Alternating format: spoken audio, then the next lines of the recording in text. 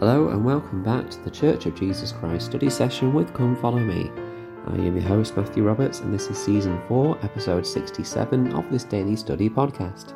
Thank you once again for joining us as we continue our study of this week's Come Follow Me materials located in Genesis chapters 28 to 33 in the week of February the 28th to March the 6th.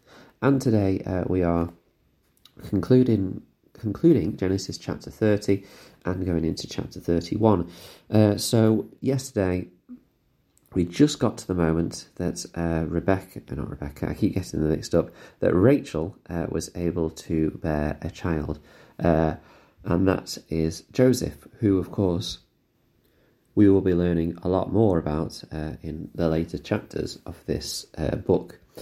But for now, we return now to Jacob, and what's interesting is that he reaches the end of the 7 years, and then Laban says this to him, and I found this a really interesting request. Laban says, I pray thee, if I have found favour in thine eyes, tarry, for I have learned by experience that the Lord hath blessed me for thy sake. So, in other words,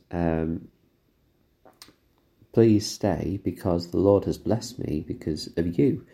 And do we have this happen to us? Are we keeping our covenants? Are we helping the lives of others around us to the point that they recognise the blessing that it is to have us around? Are we being an inspiration and a support to others? So to the point that they are able to recognise the blessings that come because of our presence.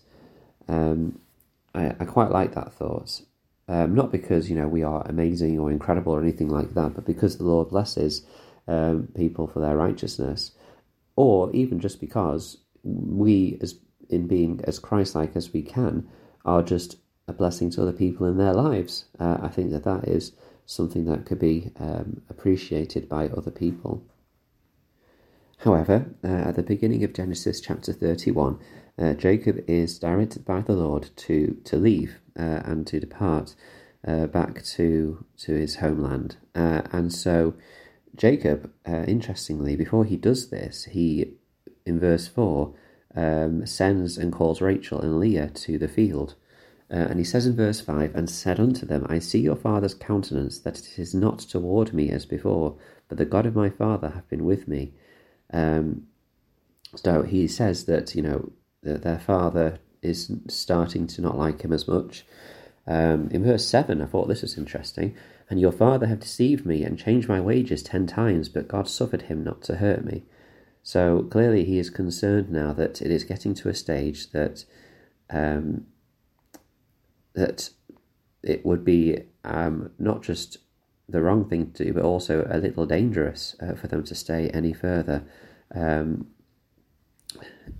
this land. So, but before he, decides that they should go, he decides to speak to his wives, that they have a say in what is going to happen as well.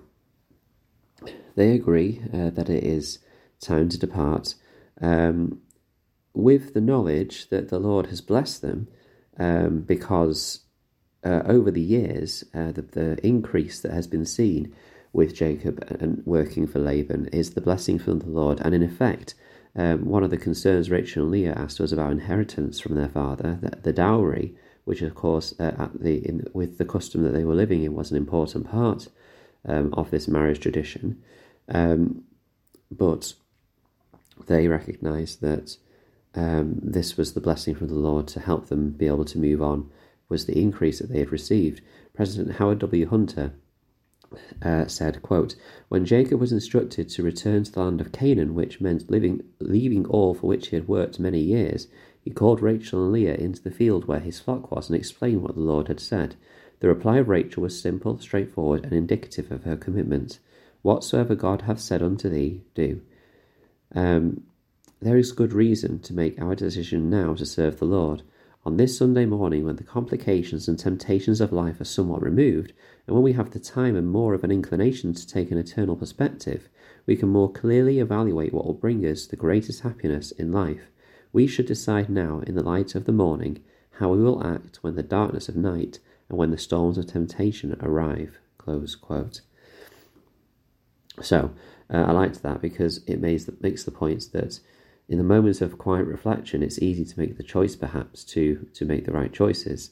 But in this case, we are invited also to make those good and correct choices when things are more difficult.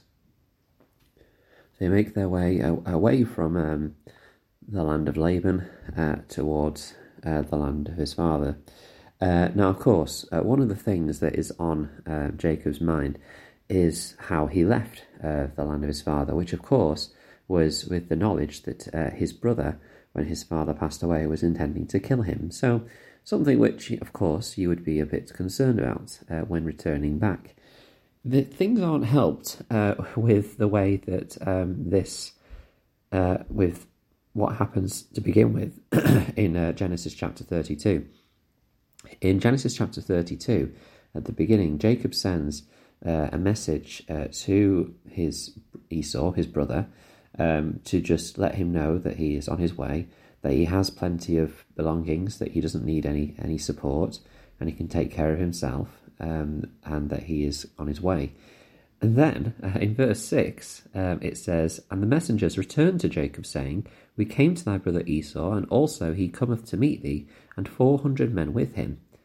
Now, when you hear that, and you know that your brother was intending to kill you the last time you knew him, about 20-odd years ago, that would probably strike fear in anyone's heart. And so Jacob is greatly afraid, and it says distressed in the scriptures as well. You can't help but wonder, knowing what we know about this story, about how Esau welcomes Jacob back, ultimately, that couldn't have been included in this message, that Esau's coming with 400 men. Oh, but he's so happy to see you. But no, the men come back, and perhaps Esau didn't give any indication of how he felt to these messengers. It would have been nice of Esau perhaps to do so. Perhaps Esau is just presuming that his brother will be happy to see him. Basically, there is a gap in communication here. And so because of that, Jacob thinks that Esau and this band of 400 men are coming to kill them.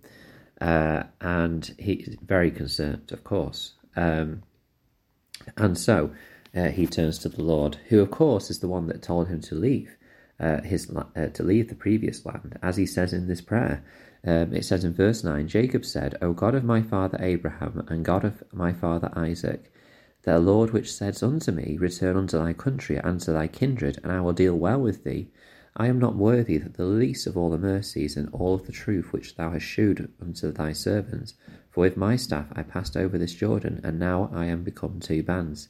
Deliver me, I pray thee, from the hand of my brother, from the hand of Esau, for I fear him, lest he will come and smite me, and the mother with the children."